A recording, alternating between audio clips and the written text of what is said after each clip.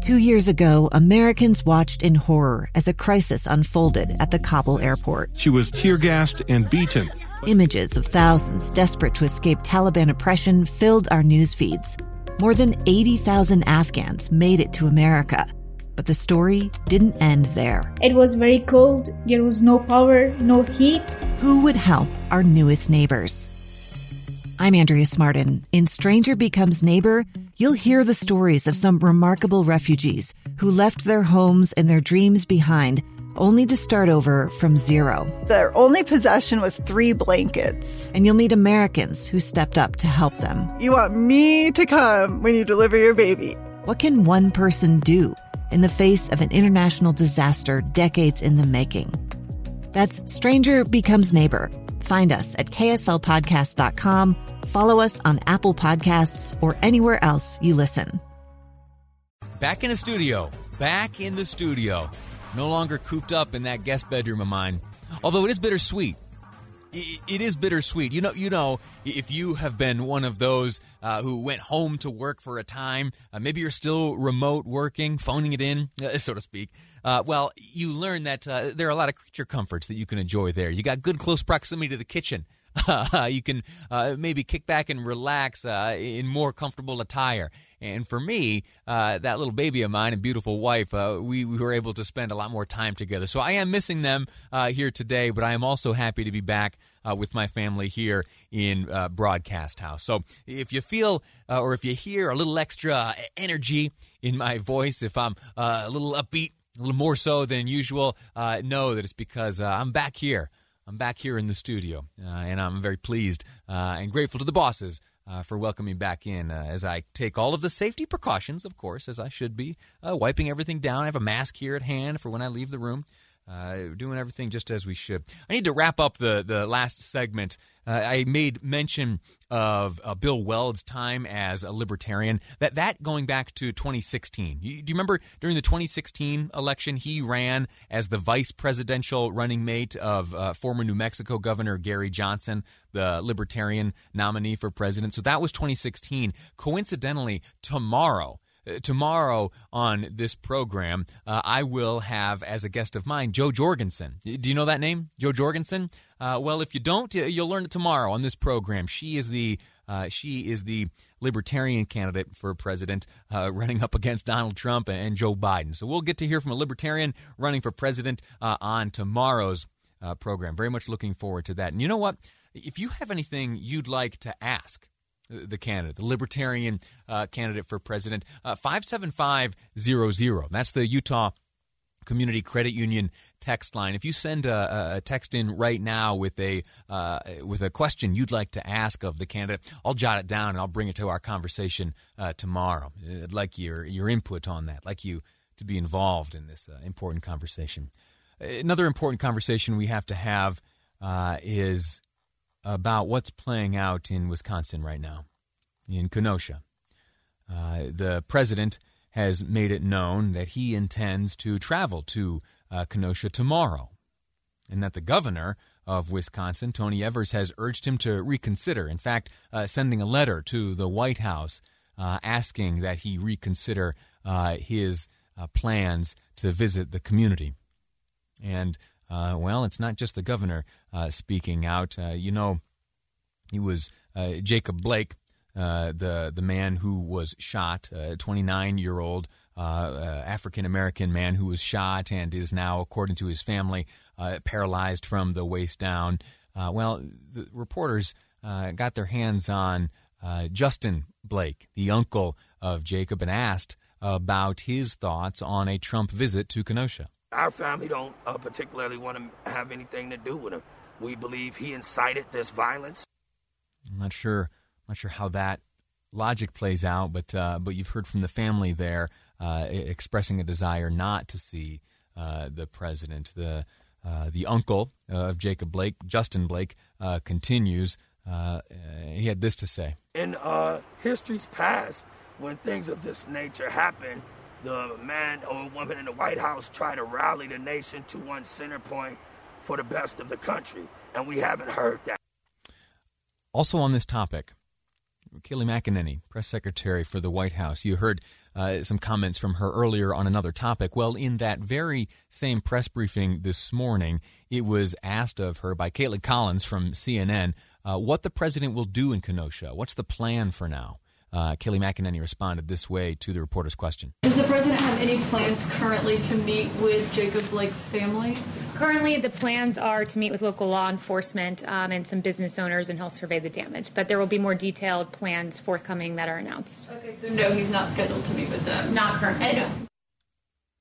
So my question for you is, should the president go to Kenosha? Should President Donald Trump tomorrow travel to Kenosha and meet, as Secretary McEnany had to say, with law enforcement and with business owners? My answer is yes. My answer is 100% yes. Absolutely. There are some heartbreaking things taking place in that community right now. Regardless of your politics, things are in a significant state of disarray, and that is putting it mildly. The president, like him or not, is a leader, and the office has a duty to lead, and the office has a duty to communicate its position. And the position of the president is one of law and order, and in fact, that attitude was surprisingly echoed just today by Joe Biden. Joe Biden offered a speech, and he talked about how much of what is happening right now is not protest. Okay, this is not a First Amendment thing. Rioting is not protesting. Here's the quote from Joe Biden. He says, quote, "I want to make it absolutely clear. I'll be very clear about all this. Rioting is not protesting. Looting is not protesting. Setting fires is not protesting. None of this is protesting. It's lawless, plain and simple."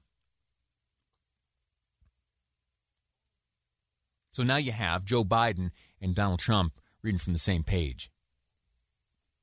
And it is violence and rioting and looting and setting fires, which is taking place right now in this community where Donald Trump intends to travel.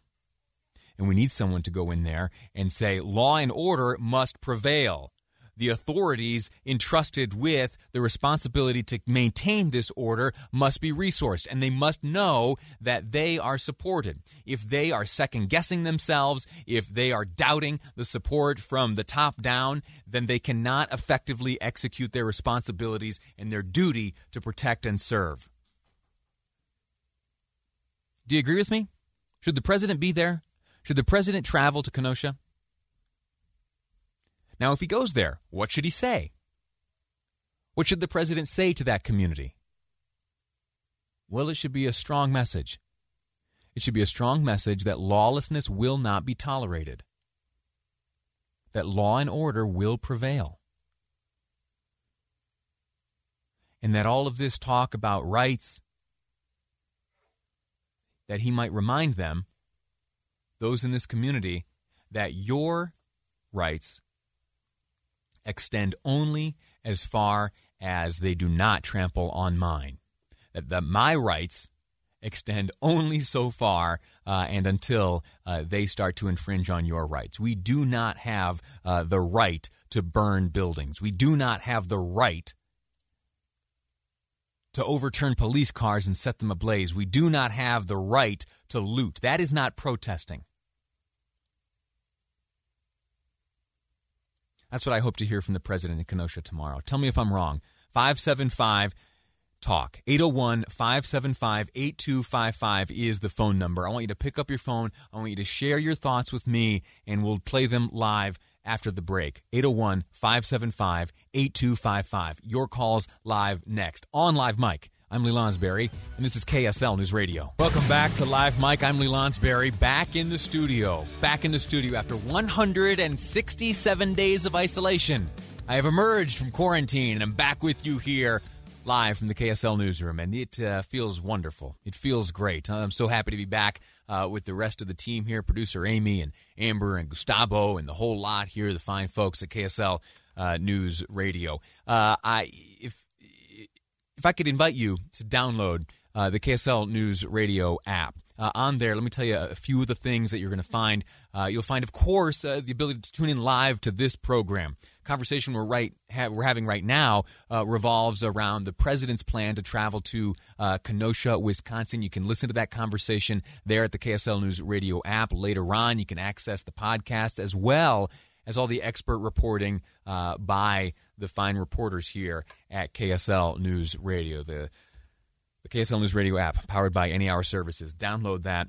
Give it a shot. You will be pleased. So the debate we're having right now, as I just mentioned, revolves around an announced plan on the part of President Trump to travel to Kenosha, Wisconsin, where right now there is, to put it mildly, a lot of activity on the streets. There are businesses being looted. There are vehicles being burned. There is violence. There are those losing their lives. And there are some very strongly held views by a pair of dueling sides there right now. The president made it known that he intended to travel and visit there and address the people, specifically law enforcement and some of the business owners who have had their businesses burned and looted and destroyed in some cases. And, well, the governor of Wisconsin said, hey, maybe reconsider.